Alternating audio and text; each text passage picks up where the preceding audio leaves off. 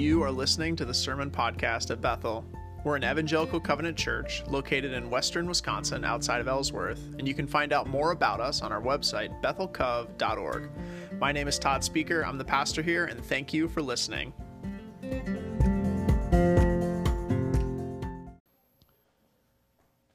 And perfect. I think it should be a rule that you have to run to the front for children's church. I think it really adds. If you would, open your Bibles to the book of Acts. We're going to be looking at chapter 1, verse 12 through 17, and then 20 through 26. You can open that up. At Bethel, we're starting a new series this summer. We're walking through the whole book of Acts together. But what's been interesting, last week and this week, the book of Acts doesn't start with sort of this big kind of, it sort of sets the stage a little bit, for lack of a better word, whereas, the Gospels start with the birth of Jesus. God became flesh and dwelt among us, and God shows up in a really unique way in the Gospel, or in the book of Acts that we'll be reading together, but he doesn't show up right away. In fact, it starts with God leaving. That's how Acts begins. Acts begins with the Word made flesh, Jesus, who walked the earth healing and teaching and doing all these incredible things, dying on a cross and rising again from the dead. That person, that God on earth, as in heaven, leaves in the first chapter of Acts. And that sets the tone. And before Jesus leaves, he says, wait for the Spirit, and he says something's going to happen, but I'm out. And so after Jesus leaves, you have the first chapter of Acts, and it follows the disciples when they're in this in-between time. And I think it's really helpful, and it's been helpful to me to read, especially this month, for me anyway, because there are times in our lives when something happens that just tosses all of our expectations up into the air, all of our plans, all of our dreams, all of our ideas, and sometimes they can be good and sometimes they can be bad, but it wrecks everything. In fact, it wrecks every habit, every routine, every idea of what we had our normal life was. Sometimes things happen, and like for me, the biggest one that ever happened for my life, I think so far, at least recently, was the birth of our first child, Foster. So you got a real taste of Foster this morning at the beginning of the service. I remember when Erin was pregnant with him thinking, this is going to change my life, right? But I kind of thought about it as just sort of an addition problem.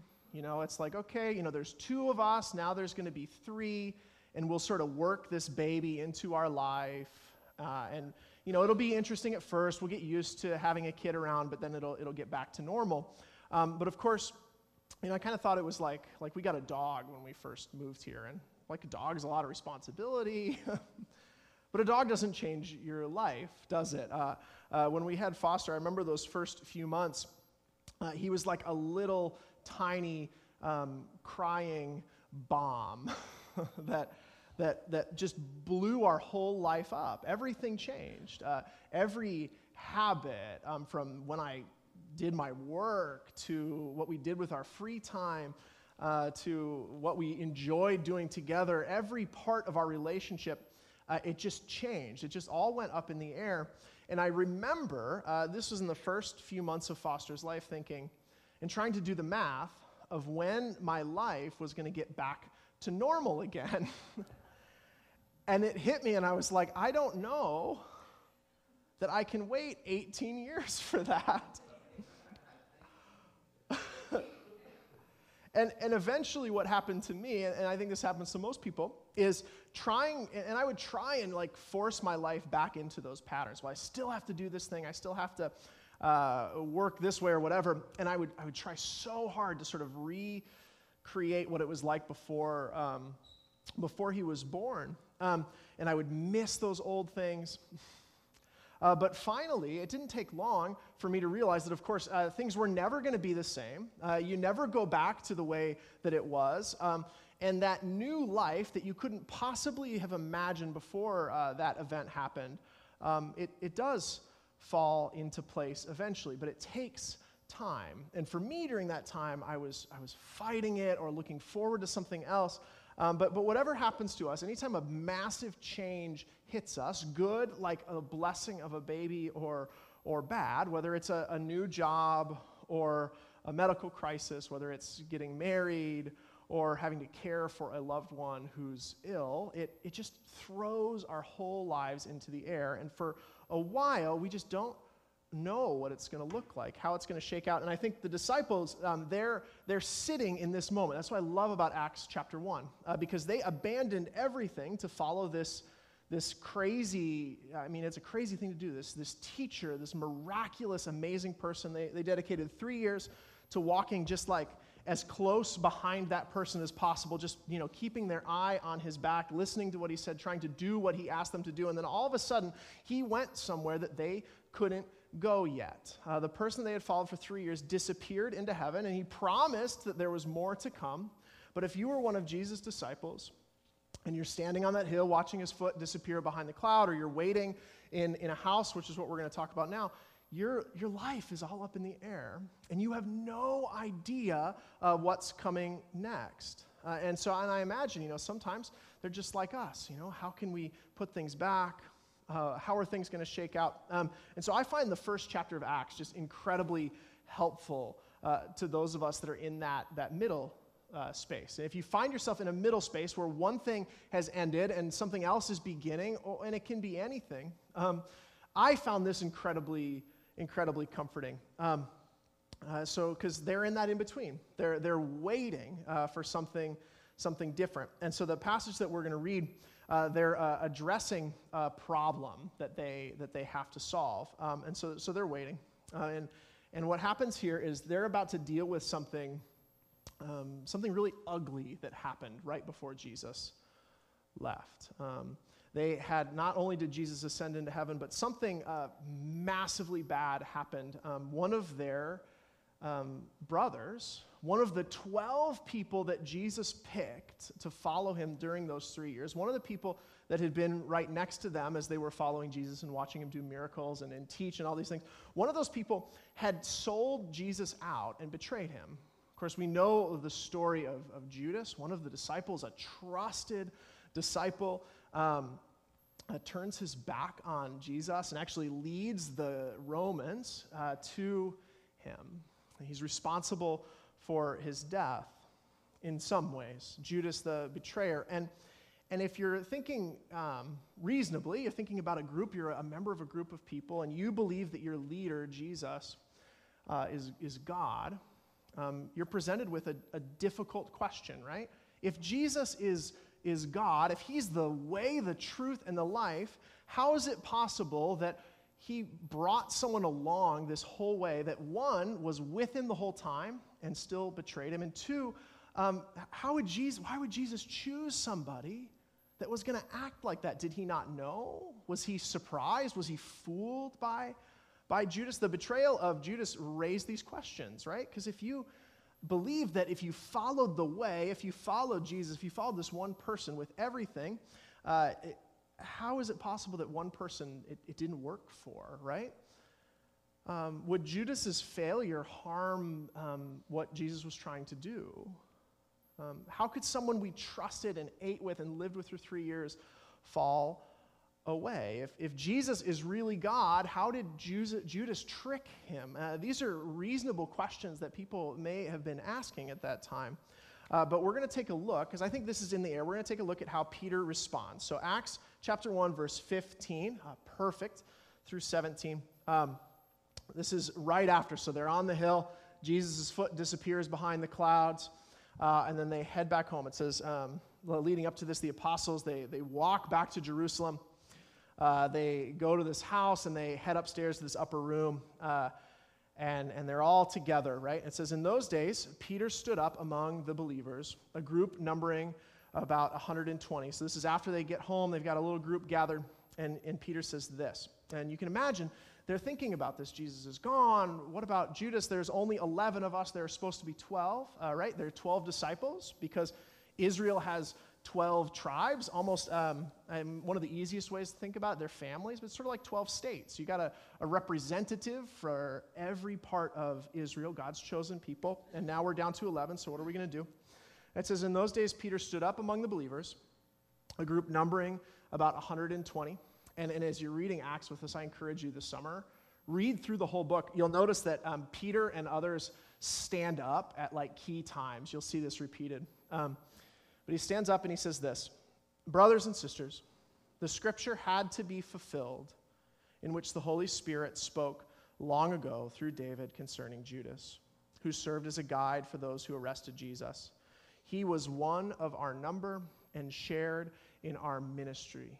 Peter doesn't look away, right, from this uncomfortable reality. Many of us, myself included, if something like this happened, you'd be tempted to just pretend that it didn't. Judas isn't here. We're not going to worry about the fact that he's not here. We're just going to move forward. But instead, he draws their attention, and he says, Judas, he's courageous enough, he trusts God enough, he says, Judas was one of us, and he betrayed us. He doesn't lie, he doesn't sugarcoat it. He says, this is reality. He was here, he was our brother, and he turned our back on us. He is one of us and shared in our ministry. He did work with us. And he continues, I'm dropping down to 20. It says,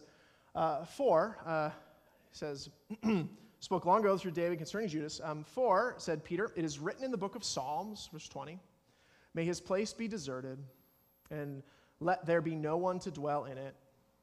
And then again, may another take his place of leadership. So Peter recognizes the reality. He goes back to Scripture, what he's read in Scripture, and he says, this isn't surprising. This was written down, and Peter will say this a few times. He'll say, this was predicted. This was written down in the book of Psalms. May his place be deserted. Peter says, Scripture tells us things like this happen. May his place be deserted. Let no one dwell in it. And then may another take his place of leadership. Peter finishes his argument. He says, therefore, it's necessary to choose one of the men who have been with us the whole time the Lord Jesus was living among us, beginning from John's baptism to the time when Jesus was taken up for us. For one of these must become a witness with us of his resurrection. So Peter's saying, it's not surprising that this happened. I'm not going to look away from it. I'm not going to shy away from it. But we need somebody else. Our group is incomplete. We're not ready. We need 12 because there's 12 tribes, 12 witnesses. And so they solved the problem. They nominated two men, Joseph, called Barsabbas, also known as Justus, and Matthias. Then the people prayed. They got a plan. A couple really good people that had been there with Jesus the whole time too. They prayed together, Lord, you know everyone's heart. Show us which of these two you've chosen to take over this apostolic ministry, which Judas left to go where he belongs. Then they cast lots, and the lot fell to Matthias. So he was added to the 11 apostles. I love this. They're like, okay, Peter says, Scripture said this was going to happen. We need to choose somebody else. They use all their discernment. They come up with two candidates, and then they throw dice to see who's going to be the person. They say, Lord, we don't know what else to do. We're trying to listen for your Spirit. Later, they'll have a different way to listen to the Holy Spirit. But for now, they say we've done our best work. We offered it up to God, and God gave us an answer, and this is how they did that. But I think there's a few things that are really important that happen here. I think Peter does something really helpful, really interesting. Because as the other disciples are gathered, they're waiting, right? We talked about waiting last week. They're waiting for the Spirit. Maybe they, like us, want to avoid this uncomfortable thing that happened. They want to look away from Judas, but Peter does something else. First of all, he does these three things. He acknowledges the reality plainly, right? Peter doesn't shy away. He says, this happened. Oftentimes in the church, when uncomfortable things happen, when people do things that we think they shouldn't do, oftentimes, we live in an era where it seems like every couple of years, some high-profile, Christian leader you find out was a betrayer in some way of their life, and it just shakes us. And some Christians, they just say, well, we're just going to pretend that didn't happen. And some Christians, they want to get him. But whatever it is, we all react to these uncomfortable realities sometimes. Sometimes we shy away from them, but Peter doesn't. He says, This happened. I'm not afraid of talking about it because I believe that God is actually bigger than what happened with Judas. Even if Peter doesn't understand, he's looking towards a God that does. So he acknowledges the reality. The second thing that Peter does is he sees it in the context of God's story. He says, I don't think God is surprised by what happened with Judas. That's what Peter essentially says. He isn't afraid of mentioning it, even though it's a tragedy, but Peter says, Scripture had to be fulfilled. And if you read Acts, you'll notice this again and again and again. The apostles, the disciples, they'll look back to God's word and say, we ought not be surprised by what's happening because God knew what he was doing. Scripture had to be fulfilled. And then out of what he sees God doing, he looks to God to move forward. Peter uses his own brain. He says, Scripture said this would happen, that his place would be filled. How do we respond to what God has done? How do we move forward with him? So, because he looks to God for the way forward, and then he moves forward. And so, the thing that I think just jumps out from this story to me is that Peter believes, and if you read the rest of Acts, you'll notice this again and again, that God is not surprised by what happened with Judas. Peter believes that Jesus was not surprised that Judas betrayed them. He didn't choose Judas by accident. That's what Peter is acknowledging. He says, when he reads Scripture, he says, this was predicted. This was going to happen. Scripture had to be fulfilled, and so then they acknowledge the reality and they move forward with the replacement. He names the reality. He tries to see it in God's bigger story, and then he looks to what God is doing in Scripture and in them and the Spirit with how to move forward. I think sometimes when something comes into our lives that shakes our lives up, good or bad, when a bomb blows up in our lives and everything's up in the air, our brains tell us that we either have to panic and rush around trying to grab every piece and put it back just the way it was, or we get in that fearful problem-solving mode. Sometimes you can tell you're acting in high anxiety when everything you see, hear, or anyone else says tells you that you've got to respond to it in some way. Like if you're constantly responding, if that person makes that slight comment and you have to go tell somebody about it right away, you're acting in high anxiety. Your world is blown up and you're trying to grab every piece and put it back down. Sometimes we do the other thing. We stare at our feet and pretend it's not happening. We shut down, we disengage, we walk away from whatever is making us uncomfortable. That change comes in our lives and we just say, I'm going to pretend it's not happening. I'm going to stay home. I'm going to deal with it without looking at it. Sometimes we'll stare at our feet for a really long time and try and pretend that it's fine and it doesn't bother us, that whatever this thing happened is. But inside we're panicked, right? Our minds are racing. And we're saying, Lord, did you see what happened with Judas? Lord, he betrayed you. How can we possibly trust you if something like that would happen to him? Lord, did you hear what that person said about me? Did you see that he betrayed you? What are we going to do about it? And we run and fret and pull. Or we say, Lord, did you see how I failed? How can I go forward? Did you see how we failed? How can this family survive my failure? What are we going to do about it yesterday? Or we say, Lord, did you see or hear what that person said to me? What that person did, how that person let me down? Lord, how could you let that happen? Or we say, Lord, did you see that LP prices hit $5 a gallon? Or did you see what happened to that person? Lord, did you know about my anxiety or my depression? We said, Lord, what are you going to do? Your disciple betrayed you. How do we move forward? What new plan will you make, Lord? How will you respond to this new reality? Judas betrayed Jesus. The trusted one who was with them in charge of the books through everything turned his back on him. It's crushing. What are we going to do, Lord? How are you going to change your plan so that we can move forward? But Peter responds. And the voice of the Spirit, it whispers in the Scriptures, and it whispers back.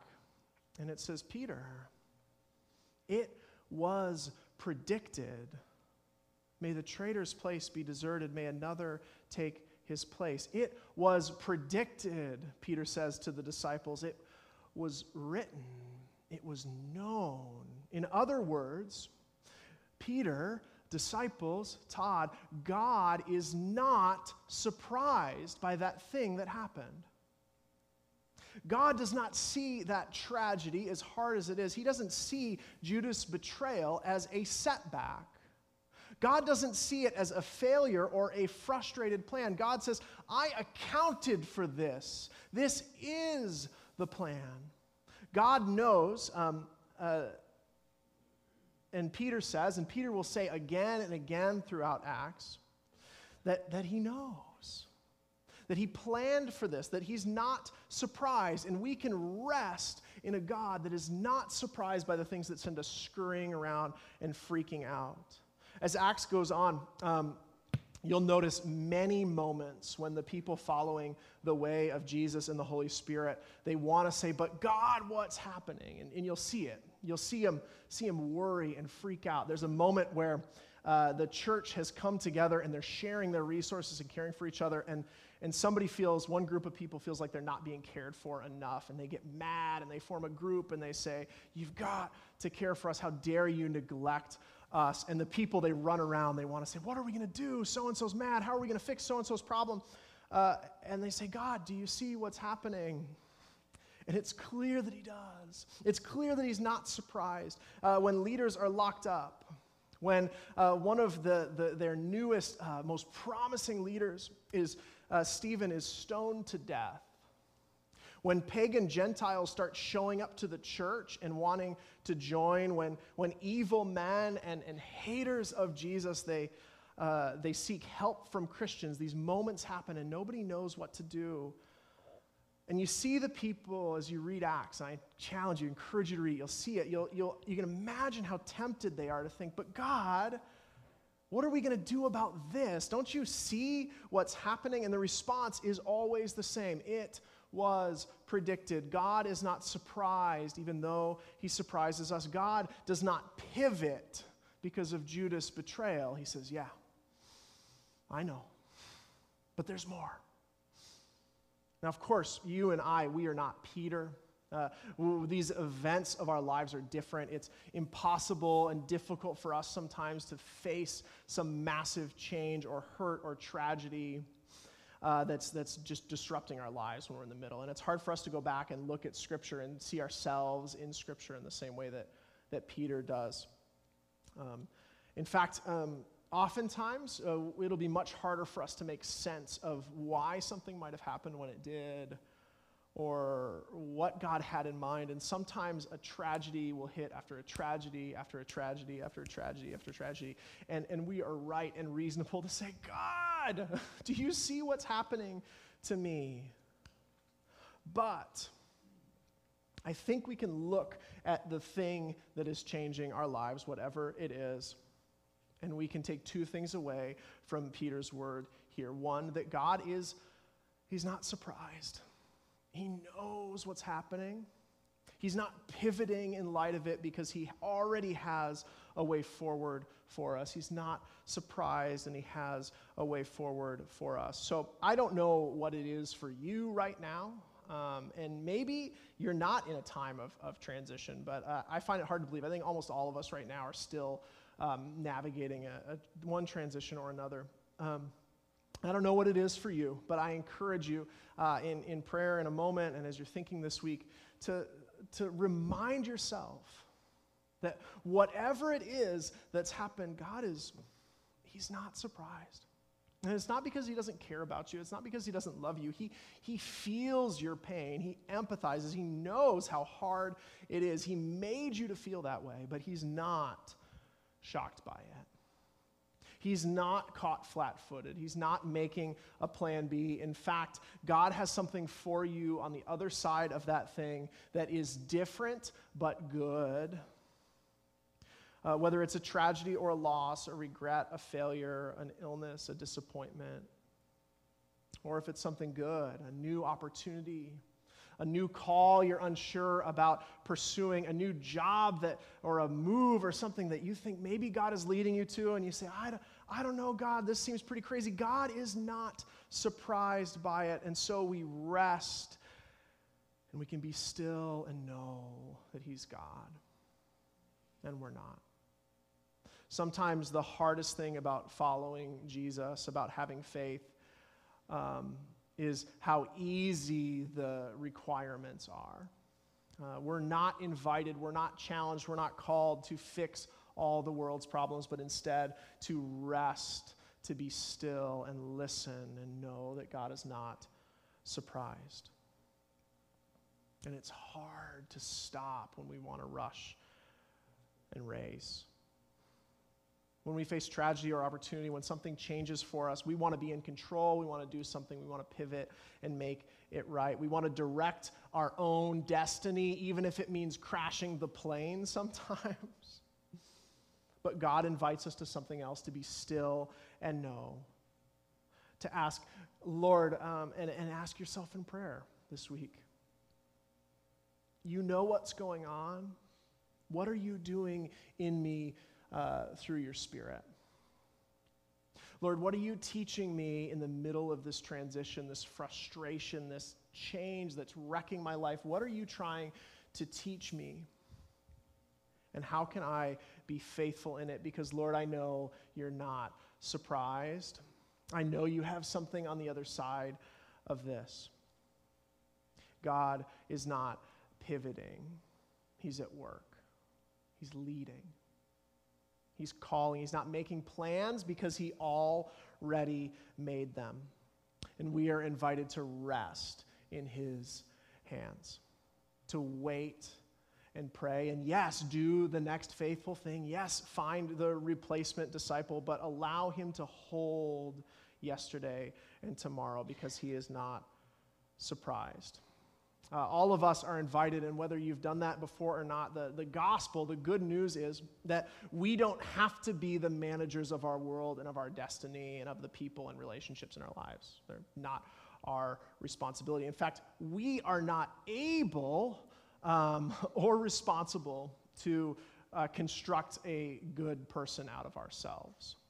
Instead, we are invited to admit our failure, our sin, our shortcomings, and frankly, our inability to be the person that we wish we could be, and rest on the grace of a God who looks at us and our failure and our sin, our insecurity, our anxiety, and says, I'm not surprised by you, Todd.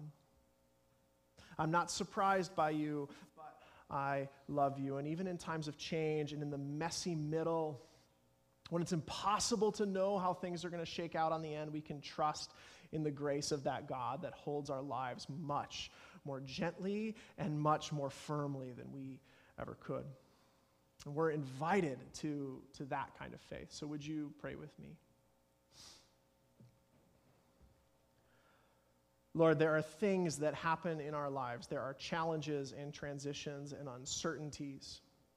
There are tragedies that are not right, not good, or not fair that come in and blow everything up. And there are blessings that are prayed for and exciting that we hope for. And when we receive them, they still shake us to our core. And we so want to run around and create ourselves in the middle of that. But instead, Lord, we know that we are sinners, we are fallen, we fail. We can't always make it right. And so, Lord, we put our faith in you. We put our faith in your Son who lived and died and rose again on our behalf. We let go of our attempts to hold ourselves, Lord, and we allow you to hold us, making us new by the power of your Holy Spirit. Because only you know yesterday and today and tomorrow. And we can trust you to hold us in it. In your name we pray. Amen. Amen. I'd like to invite the worship team to come forward. Let's conclude our service in praise.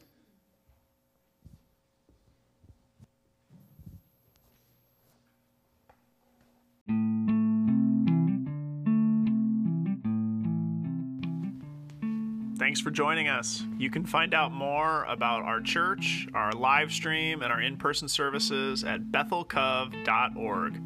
Thanks and have a great week.